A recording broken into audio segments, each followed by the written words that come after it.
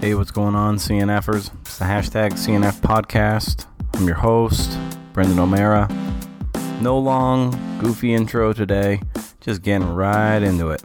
Episode 26 features Kevin Robbins, who is the author of Harvey Penick, The Life and Wisdom of the Man Who Wrote the Book on Golf.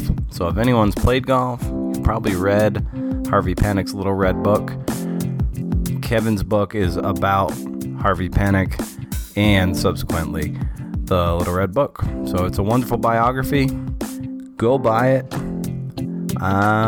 If you need any other convincing to buy the book, you're just going to have to listen to the podcast. And then afterwards, you'll probably want to go buy the book. So that's it. Let's get on to it.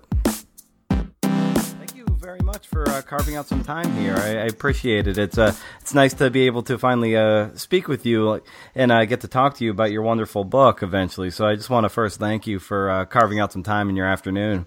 Yeah, thank you for thinking of me, man. It's an honor. Oh, excuse me. I was taking a gulp of water.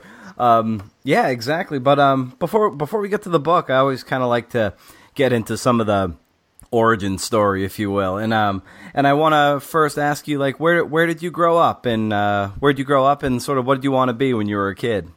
I grew up in a south suburb of Kansas City called Grandview, and I'm probably a lot different from your other guests in this way, in that I really was a pretty directionless kid growing up in Grandview, and didn't really know how I would fit into the world when I got older. Not sure I really gave it a whole lot of thought. I was just like having a good time playing baseball, and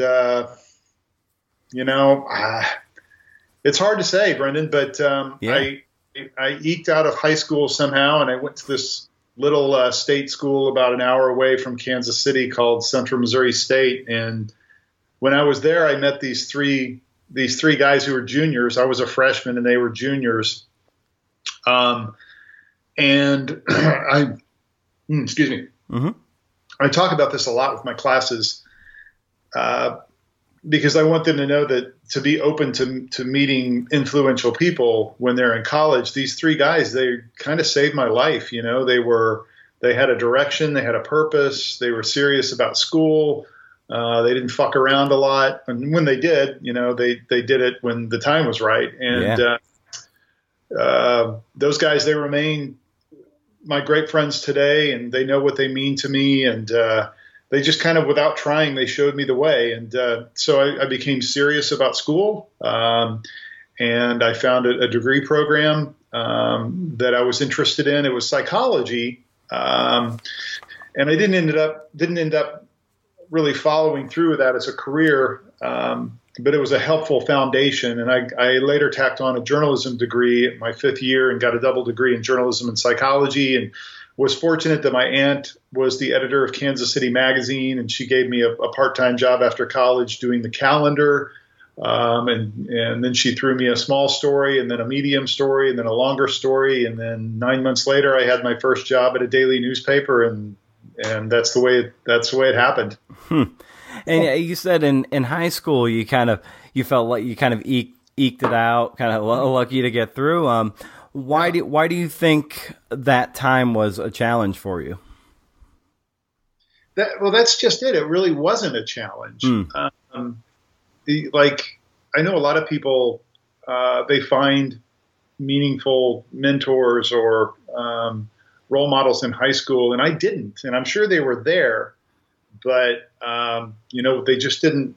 We didn't connect. I don't know. It's like I didn't take life seriously. I didn't take school seriously. I did, and it's like my parents. They're good people, and they're both professionals, and I know they tried to straighten me out, but I just wasn't willing. So it's like it wasn't a challenge. And then when I got to college and I met these three guys, and they did kind of challenge me to be better, and that's what I needed at that time. So how did your paths cross with these three guys who were juniors in college? At a fraternity rush party. That's how it happened. And another way that I'm different from a lot in our community is that I was a member of a fraternity, and I know that a lot of people in our industry, they were not, and they actually have strong opinions against that sort of thing. But I will admit that fraternity saved me, largely because these three guys were in it. But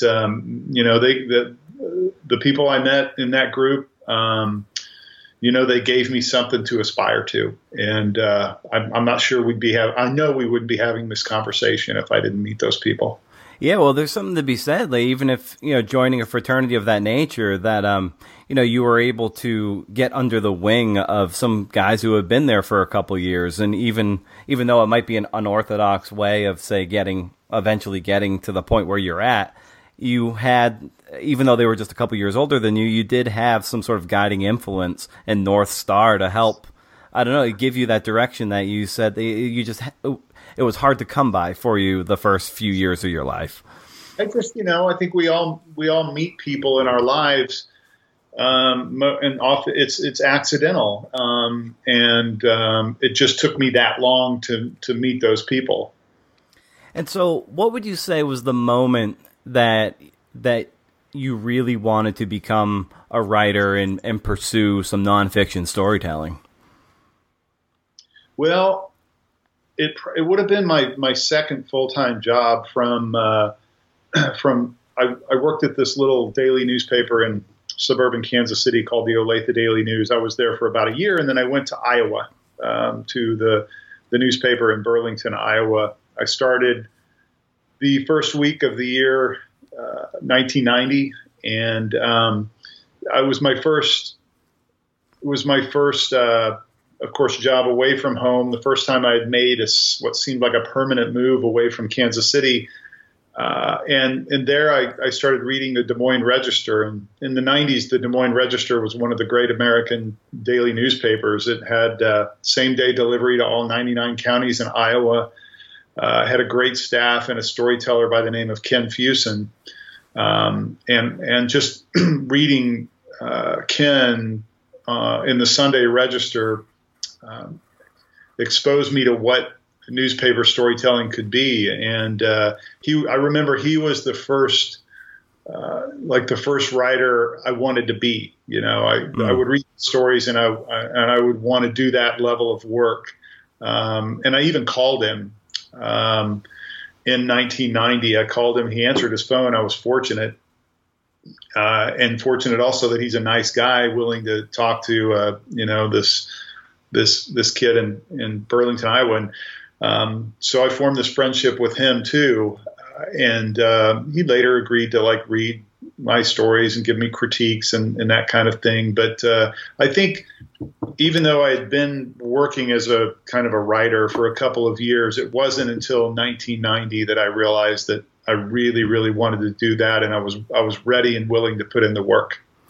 Yeah, it's always interesting to hear people and writers sort of explain or sort of illustrate that one person or that one writer who sort of unlocked the genre for them. That's a great anecdote that you just shared. And I imagine as a teacher now, you're putting work in front of your students that might be opening that door to them. It's always fun to hear that. And I wonder, do you see that in your students too? Like you hand them work by maybe a Wright Thompson or Seth Wickersham or any of these contemporary great sports writers, and I'm sure other writers from the other genres too. But I wonder what that's like, seeing that light bulb go on in your students the way it did for you when you spoke with Ken or read Ken's work. Yeah, that is what happens, and it's very intentional. I'm pretty certain that there are only really two ways to get really good at what we do, and one of them is to read a lot, and one of them is to write a lot. So we do read a lot. I flood these classes with stuff going back to, I make them read the Four Horsemen, and I make them read the Death of a Racehorse.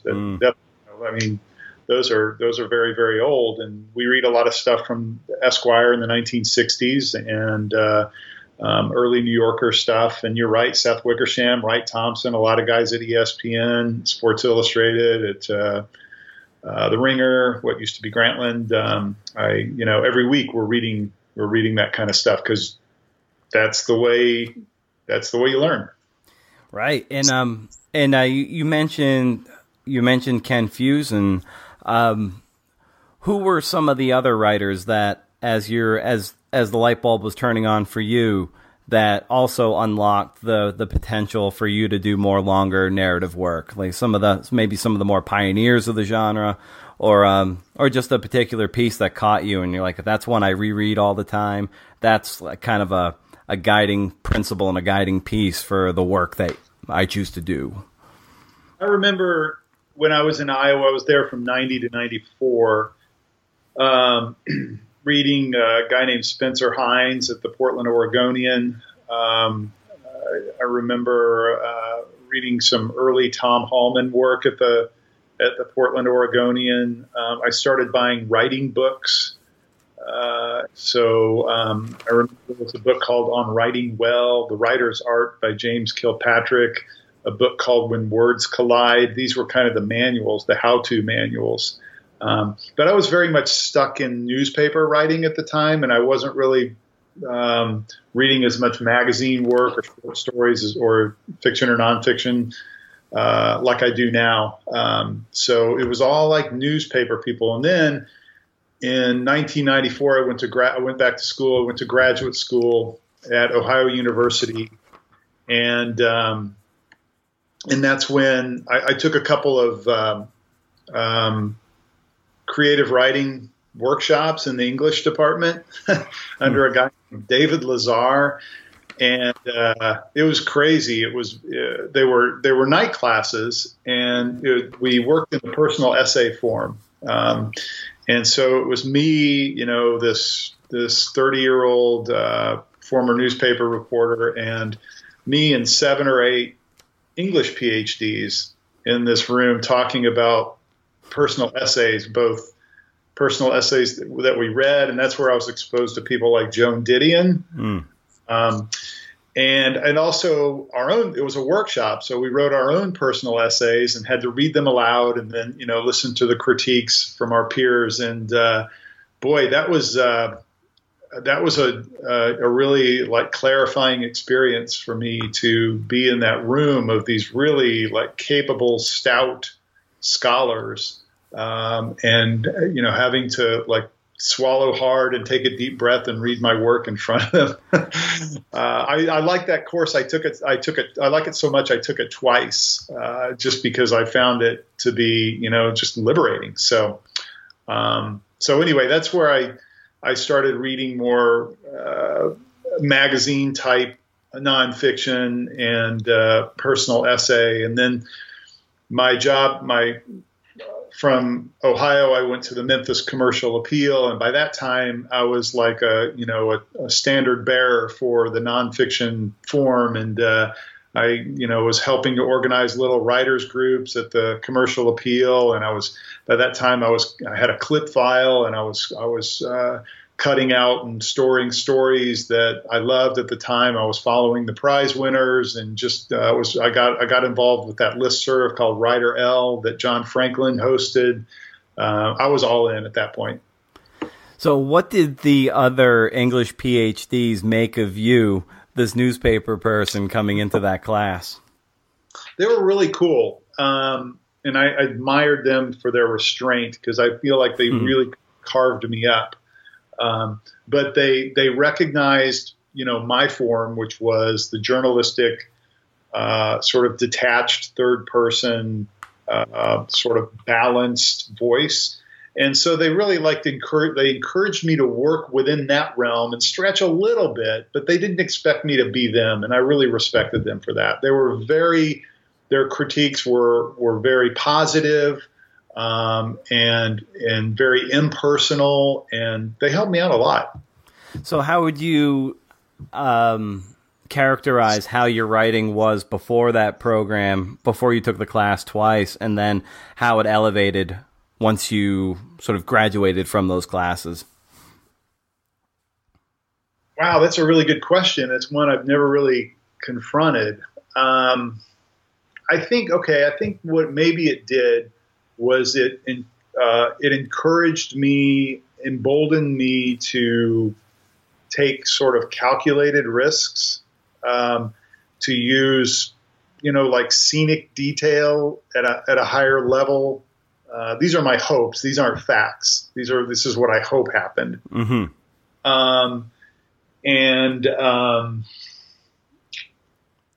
But I had to be careful because I knew I wasn't going to try to write the personal essay as a vocation. I knew my destiny was to go back into newspapers. So I really had to recognize the difference between, writing the first person point of view versus the omniscient narrator of the third person kind of thing. Mm-hmm. But just like listening to them read their work too, and it was almost like performance art. And I guess maybe I also developed more of an ear for the lyricism of language too. Right. Again, that's my hope, not fact. Yeah. But those two, just like the exposure to these different voices, I think really, really helped me both decide who I wanted to be and who I couldn't be. Yeah, it's that's interesting how you almost use it more as it became more of an, I don't know, just a way to like strengthen your capacity as a writer, though you wouldn't necessarily adopt everything that you had in that class. Just as an aside, like sometimes I write some short fiction on the side that I really don't have any intent on submitting or anything, but it's that practice of getting a little more cinematic. I can make stuff up, but then when I go to the nonfiction and go back and put the reporter hat on, it's like, okay, now I kind of know what questions to ask people, what details to pay attention to verify those facts. But it's like the fiction dabbling kind of it opens up what questions I should be asking the people that I report on. Yeah, you know what you're looking for. Yeah. And so so how did you get to Harvey Penick? Well, let's see. The shortest version of that is in 1992, the year the Little Red Book was published. My maternal grandmother in Kansas City gave me the Little Red Book for Christmas. And I had always loved golf, and I loved playing it. And I didn't really know exactly what I liked about golf until I read that book. And I realized, like, Harvey helped me understand all of these little beauties about the game that I had always experienced but couldn't really put words in or define very well. So in other words, that book really became an important thing for me, and it made me a better player. It made me it made me understand the game more and what I liked about the game. So Harvey's sort of been with me since 1992. And then when I came to Austin in 2000, we have 300 days of sun down here a year. And so I was able to play a whole lot of golf. And when we got here, we didn't have kids yet. So I was able to get out and really, really play. And I became better and sort of competitive and entered qualifiers and was playing a little bit on the state scene and that kind of thing, meeting golf people. And then I became a golf writer. And I met Ben Crenshaw and Tom Kite, who live here in Austin. I met Harvey's family. Everything. So these things that were happening, they were all sort of pushing me towards this eventuality. And when I became a teacher at UT, part of the expectation of faculty is that we write, and we either write trade books or scholarly books. And I didn't really want to write scholarly books, nor was I qualified. So I'm lying in bed one night in the summer of 2012 before my first fall semester, and I'm trying to think of my first book. And I thought, wow, that 1995 Masters that Ben Crenshaw won the week after Harvey died, that could be a really good book. Mm-hmm. So, I mean, it sounded like the kind of book I would want to read. I was reading a lot of golf, by the way, by this time. I was Mark Frost, John Feinstein, anybody who wrote golf, I was reading them.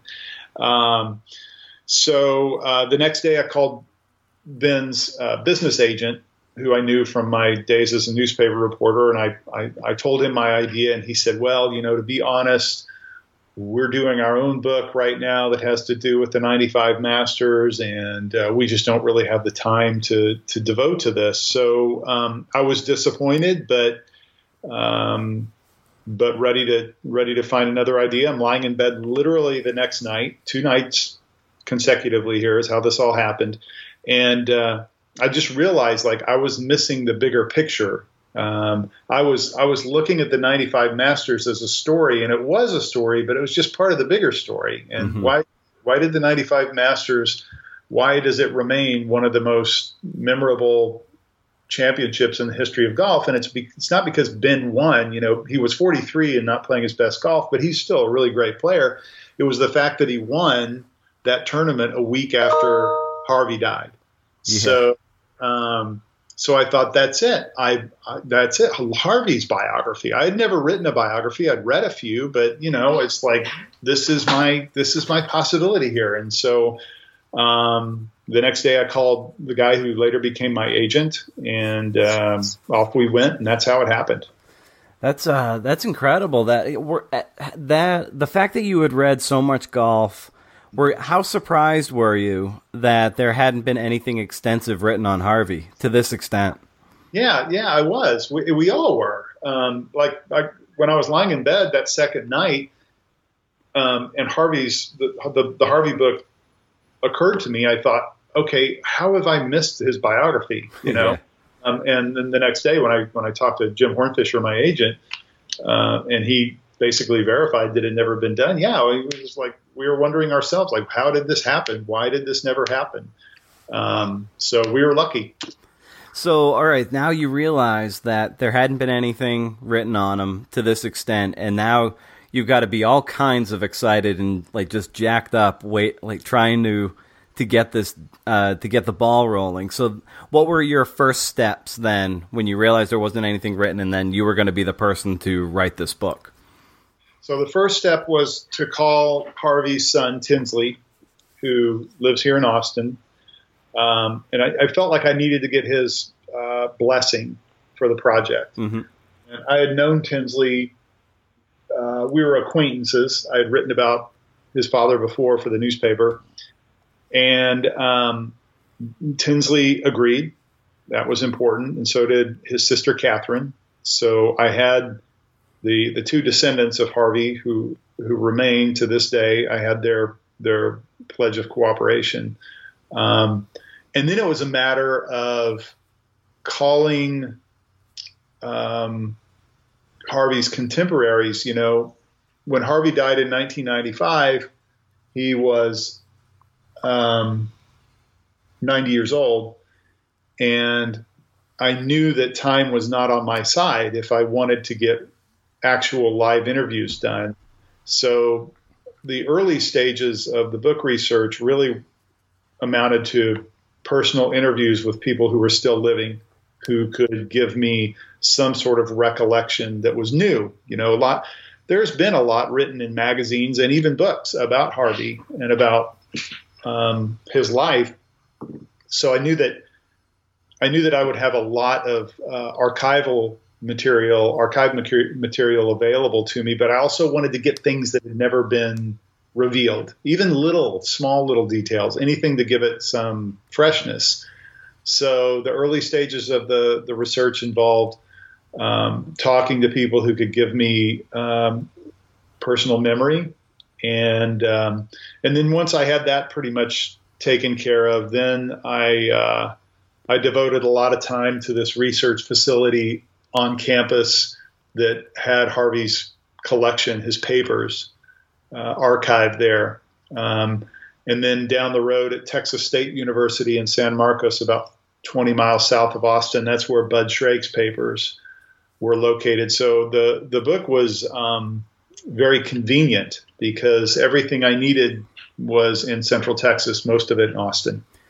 Yeah, I know when I get really sort of jazzed up about a project, sometimes I get so excited about it that it's hard to slow down and like just take a few beats and just kind of take the time, take a little bit of time. And I wonder if you at any time, just because there was you're looking through Schrake's papers and Harvey's papers and then trying to hustle to get these interviews done with these some of Harvey's older contemporaries.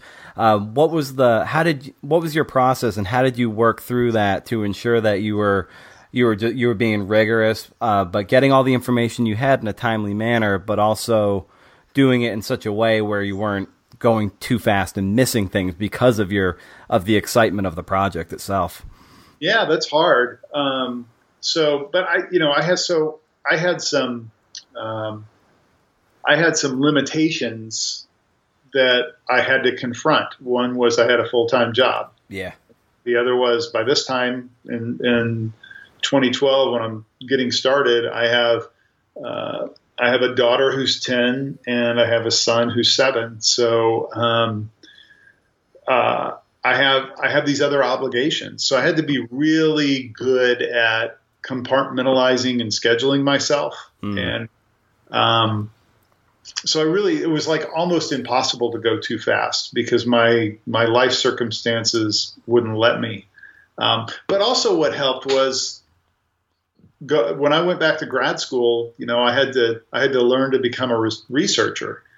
And so, and being a newspaper reporter for as long as I've been, those two things helped me do, I think, a sound job of researching Harvey's life. The training of being a journalist, of trying to tell the whole story, and those 2 years that I spent in graduate school, where I did a lot of academic research and wrote, scholarly papers for publication. So I felt like I was trained well, and that I knew how to pace myself, and that I knew what I was looking for. And then these outside influences of having a family and having a job, those things told me when I could go do my work. So it really was a matter of just giving up a lot of what used to be free time and devoting that to meeting my deadline. Now, having never taken on the project of a pure biography, what challenges did you face as you were looking to undertake something that you hadn't done before?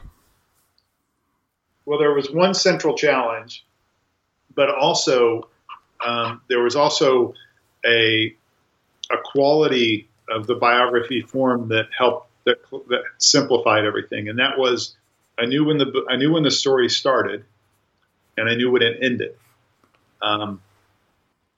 So a lot of choices were taken away from me, and I'm grateful for that I didn't have to make story choices, because basically the book begins when he's born and it ends shortly after his death. But there was a significant challenge that it remains the biggest weakness of the book, and that is that Harvey lived kind of a complication-free life. Like, his life was free of struggle. And so there's not a lot of good story tension or dramatic tension in his life. And I mean, that was the situation I was faced with. I couldn't make anything up. I couldn't do anything about that. So, the first half of the book, it kind of sort of plods along. I like to think that it picks up a little bit of pace when he starts to write the Little Red Book with Bud Shrake, and then Tom Kite wins the U.S. Open, and then along comes another book, and then Ben wins the Masters. But it's just something that I had to face and accept, because Harvey lived this kind of undramatic life. Yeah, I know what you mean. That must have been, because in order to have a good story, you need conflict, or I believe what John Franklin would call a complication. And like you said, Harvey led a pretty complication-free life, but I think the book, I loved it beginning to end. And I think it gained a certain degree of elevation when you go into Bud Schrake's life a bit, and then that intersection of Shrake, who is just 180 degrees different in a lot of ways than Harvey, and then the unlikely partnership in some ways that creates this iconic little red book. So what was it like researching that component of it to give another side of the coin, which was, in essence, this book is also a biography of the Little Red Book, so you get Shrake in there too. So what was that experience like, doing that kind of research to the yin to Harvey's yang in this case? Yeah, it was. I enjoyed it very much because it did provide a different kind of texture to the story. It was a story of these kind of unlikely collaborators. Bud and Harvey lived differently.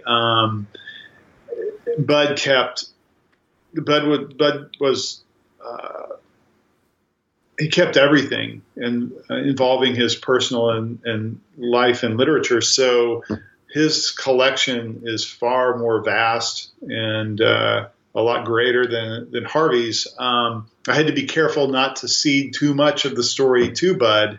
In fact, in my first version, I might have done that because we compressed his presence in the book quite a bit. But it did give I'd like to think it gave the story a little more of a sense of adventure, that it broadened the scope of the story, because most of it, let's be honest, it takes place on some golf course in Austin. But Bud, meanwhile, is, this globe-trotting, larger-than-life kind of man about the world. So I hope it gave the story a little more of a cosmopolitan feel. But yeah, I welcome Bud's presence in the book. I think it added a great deal. So what did you enjoy most about the process of taking this book from research to its final version? Well, you mean besides the trip to the Masters that I took in 2013? That's the trip I took for the book. I did go to the Masters. That's great. It was fun. It was a grind, but I look back at the first 5 months of 2014, I believe it was. But we're basically starting January 1st of 2014 and ending 3 days before my due date in May. I made myself write 1,000 words a day. Mm-hmm. And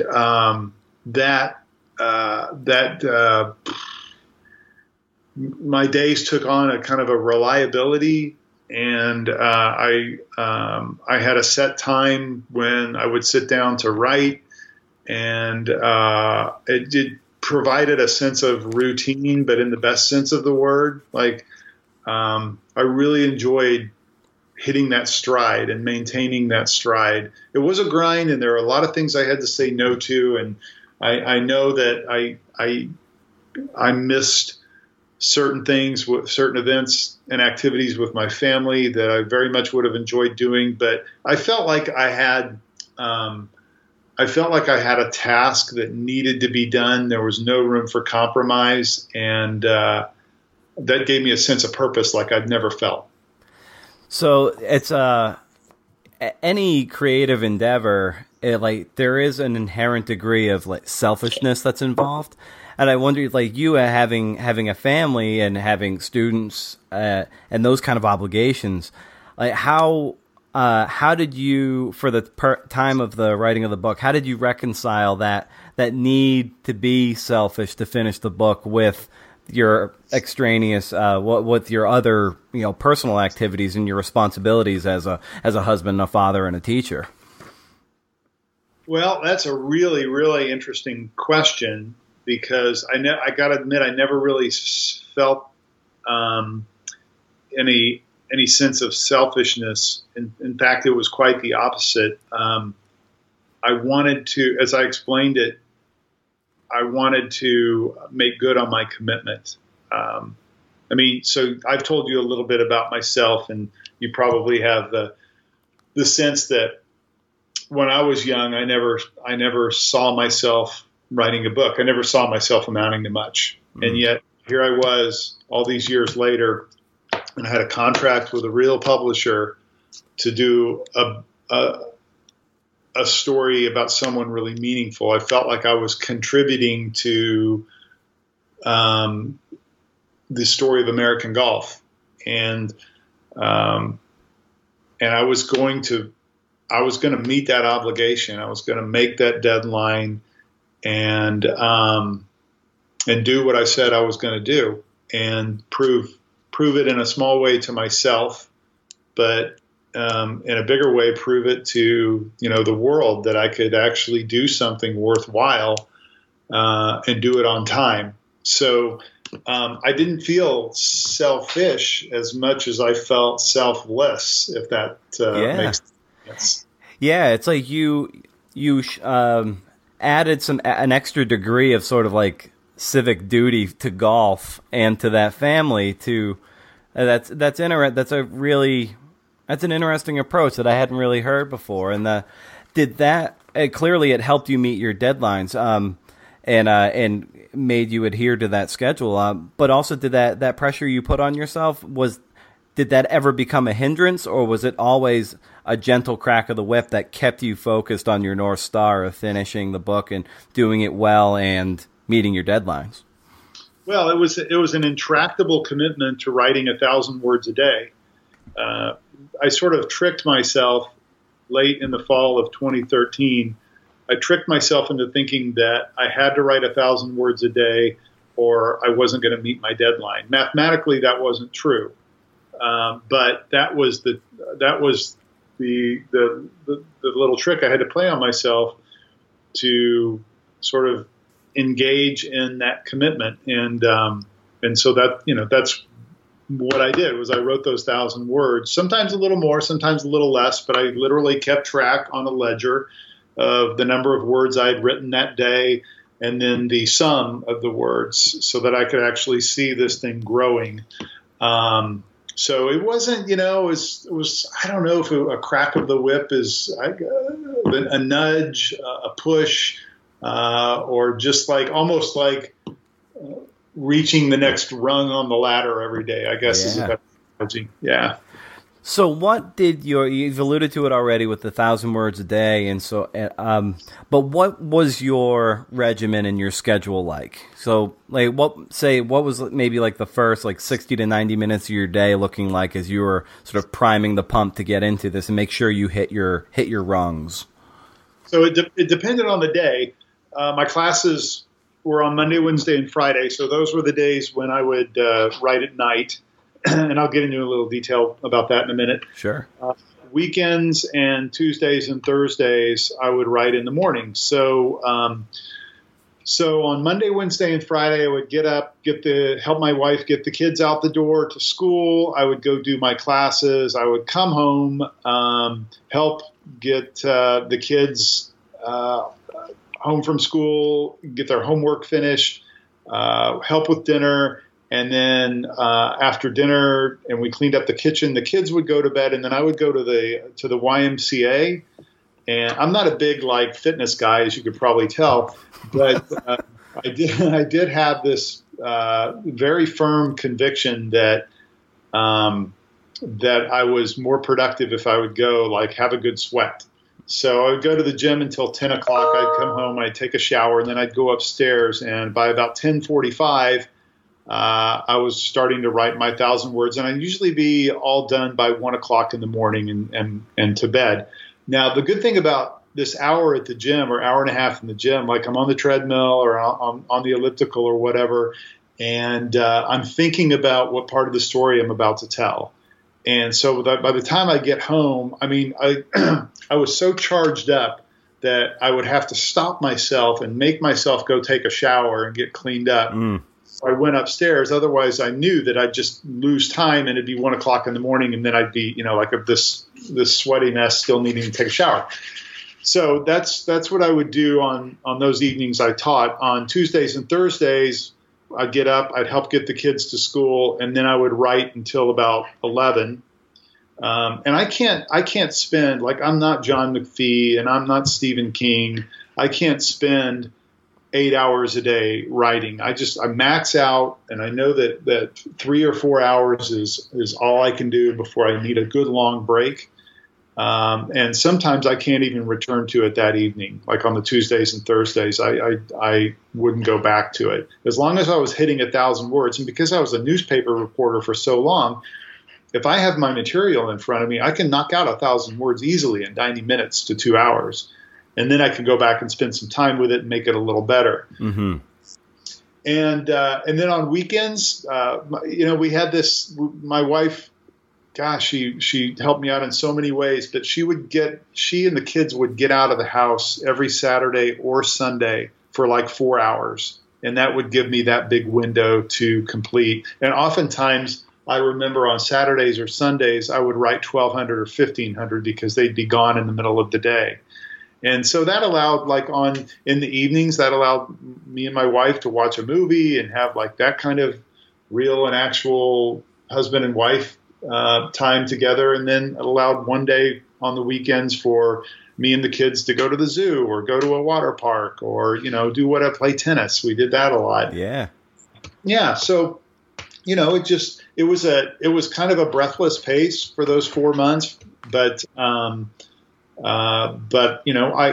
feel like I could do it again. And I feel like, if you trick yourself like I did into thinking that if you fall behind, you're going to miss your deadline and the contract's going to get torn up and you got to pay back your advance, stick yourself into thinking that it's pretty amazing what somebody can do. And, given that you spent a lot of time researching, I remember hearing Doris Kearns Goodwin, when she was through with Team of Rivals, being asked, like she really came to a place where she almost felt like she was friends with Abraham Lincoln, and like when she was done, she like really missed him, like doing all that research. And I wonder if you felt a similar sense with Harvey, having spent so much time researching with this person that you had always known about, but then you really got to, through your research, know on such a deeper level. I wonder, like, when the project was done, if you had that certain sense of like, I kind of miss my friend. Yeah, I think I did a little bit. And, but more than that, because this was my first effort at writing a book and I had never written biography, of course, I had this sense of worry and concern that I had somehow miscalculated his life, or despite all of the research that I had done, at some point I had to say, okay, I'm done researching. Now it's time to start organizing this thing and writing it. I was worried that there was something I missed, or that I miscalculated his place in golf history, that I underestimated something, or maybe I overestimated something, or that things were out of balance. Like it really concerned me that I didn't tell his story the way that it should be told, according to whom, I don't know. But I was concerned about the giving the manuscript to his children, Catherine and Tinsley. What would they think? I was concerned about what Ben Crenshaw and Tom Kite would think about the manuscript, and all the amazing women, Kathy Whitworth, Betsy Rawls, who were going to read it too. I was not so much missing Harvey as I was worried that somehow I hadn't risen to the task of writing his story the way it should have been done.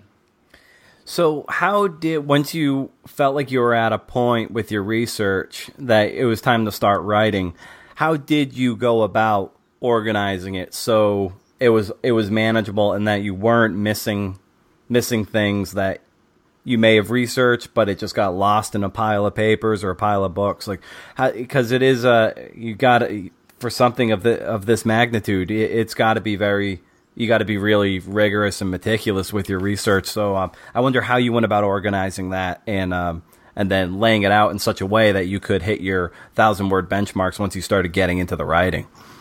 Right. So because the story began in 1905 and ended basically in 1995, I organized everything by decade. And so I went to, Office Max, and I bought these archival boxes, one for each decade. And then I had folders, manila folders that were tabbed with specific either events or dates. And by the time I was ready to start writing the book, I had these boxes, each one representing a decade, and inside folders organized by event or date. I knew the big events. I knew that 1992 was big because that's the year the Little Red came out. It's also the year that Tom Kite won the U.S. Open. I knew 95 was big for obvious reasons. 93 was big because the Little Green Book had come out. Everything else sort of faded a little bit. Most of why we remember Harvey happened in the 90s. So that's how I organized it by date, and each decade was in a box. And I started with the first box, and I ended with the last one with some cheating. I wrote the first line of the book in October of 2014. 2013. And I pretty much started dead in the middle of the story at an event that happened in 1950. But I had just returned from a reporting trip to Midland, Texas, where this 1950 event happened. So it was top of mind. It was like the freshest material. It was the stuff that I was thinking about the most.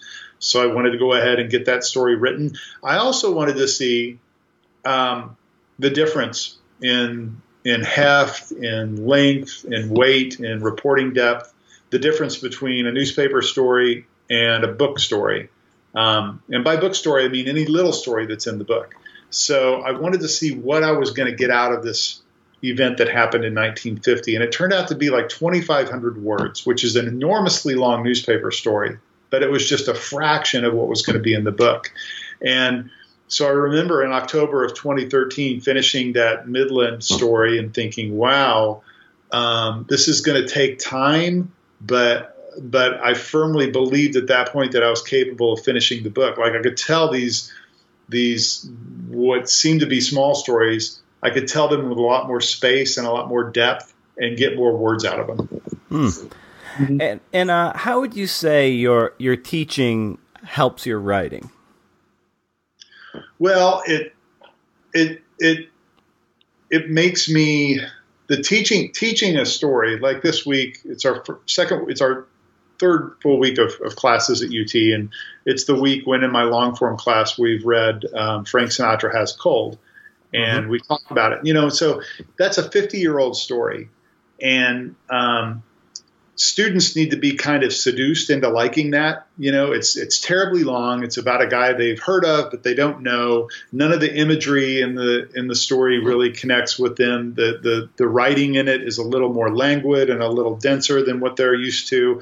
So I really have to sort of open that story up so that these 20-year-olds can see the beauty in it. So it makes me analyze and think about these great works of journalism in a much higher degree than I've ever had to.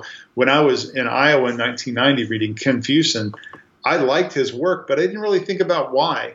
And now when I'm trying to teach the lessons of Frank Sinatra Has a Cold, I better very well know what I'm talking about, or nobody's going to trust what I have to say about it. So teaching has helped me unpack journalism, to identify and isolate those qualities that are present in every good piece of journalism. And it's just sort of elevates my conversation about it. So there's a great anecdote in the Little Red book where I think Harvey's asked like why he didn't turn pro or what made him go to become a teacher and not a pro. And it was because he heard Sam Snead on the driving range just hitting balls, and the sound that Snead was making on contact basically shook Harvey in such a way. He was like, well, I'm never going to be able to hit a ball that hard. It would make that sound. So, you know what? I'm not cut out to be a pro. And it was just like an instant, just like that. And I love that anecdote because it's applicable to so many things. I think with like teachers and writers and players and coaches, what drives people towards instruction versus the actual doing of it. And I wonder if you've seen, not that anything that shakes you away from being a writer, but I wonder if you've seen some talent in your classes where you look at them and it's just they pick up the guitar and they're Jimi Hendrix without even trying. I wonder if if you've experienced that, and what's that like seeing that in somebody so young and precocious, from a remove of a few decades of this practice, like what that's like seeing that in a young person. Well, so here's the thing about writing that's different from, say piano or violin or any number of other things. Like there are very few, what is the word, prodigies in writing, because as we discussed earlier, you really have to read a lot and write a lot to become good at this. So I see little hints of and little reflections of genius in some of my kids, but also I teach, I'm in the journalism school. I'm not in the English department. So they need to be taught the rigors of fact checking and of reporting, exhaustive reporting. And that's what makes good journalism, is the fact that you reveal, and of course how you render it, but more so you've got to have good material before you have a good story. So I see little signs that certain of these people are going to be really, really good once they learn how to get and organize their material. But at this stage in their lives, they have no appreciation for how much reporting goes into even like an 800-word story. They just don't. They think they can get by with writing it, but they have the material to support the writing. So that's the difference in your analogy that we're talking about. Yeah. And I wonder what book or books that you often revisit, say yourself as a writer, and maybe there's some overlap between the books you assign your students. But I wonder what you love to revisit to sharpen your own saw as you go to the blank page and do your research and reporting. Yeah, for sure. So I read The Writing Life by Annie Dillard quite a bit. I read On Writing by Stephen King. In terms of just good like nonfiction that I really connected with, there's a book called Dispatches by Michael Herr. The great classic story about Bill Bradley, A Sense of Where You Are by John McPhee. The Things They Carried by Timothy O'Brien is it's just that's something I could read like every other month and never grow tired of, and I learn something new from it every time I look at it.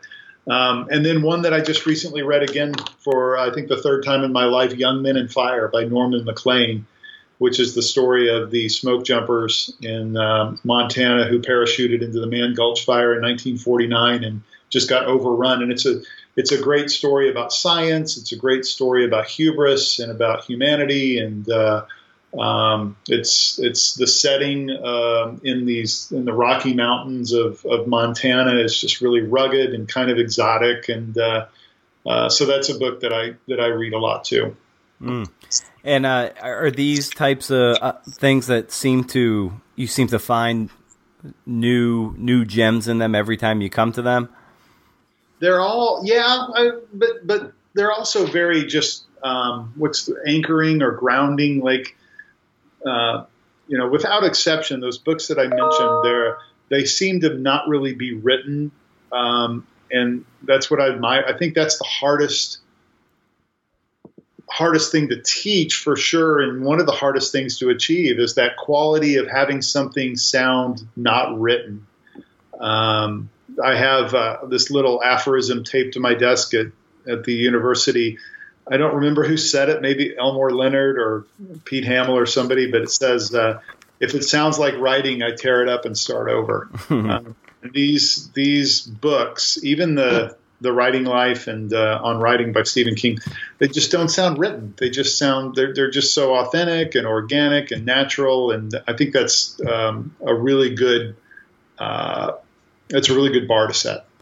Yeah, and the more and more you read and write and learn about this stuff, you realize just the impossible amount of rigor and hard work went into rendering that prose down to something that is so readable that it just seems like it's an extension of the reader's mind. Yeah. That it just flows in that way. Yeah, agreed. Yeah, I wonder when you were just starting out, like what being a successful writer looked like, and then maybe like how that has changed as your career progressed. Well, I don't even know that I imagined what a successful writer looked like when I was young. Again, I think this goes back to this like lack of sense of direction or sense of self that I suffered from. But I do know that when I started reading Ken Fusen and then the many, many others who came after him in the 90s, my images of a successful writer was somebody who could stop time when somebody's reading a story. It's just suspend all sense of time and space, I guess. It seemed very unattainable for me, and I never had any illusions that I would be able to do work at that level, and I never have. And that's just, that's okay. I mean, we all have our limits, and I think I've, probably bumped up against mine a few times. I'll never be a Ken Fusen or an Ann Hall, but that's good. Like we can't have too many of those people. Otherwise that would get kind of stale. So now today, my sense of a successful writer, I mean, I look back and it's all I've done, and it's probably all I'm ever going to do. And in that way, I've kind of beaten the odds, right? A lot of us who are in this business, we've been forced out. A lot of really talented people can't make a go of this anymore because it's just too hard. And yet here I am, I'm still doing it. And so that to me is a level of success. I know, I never thought I was going to win a Pulitzer Prize. I'm never going to win a National Book Award. But as long as I can continue being productive, and as long as these students I teach think I have something of value to share with them, then I think that's success. I'm thrilled to have that level of success. Wonderful. Well, I think that's a perfect place to end on. Let me ask you just one more thing. Where can people find you online if they want to get more well-versed in your work and stay abreast of what you're doing? No, well, thanks for asking, because I have a new website. Oh, good. That I built with a friend.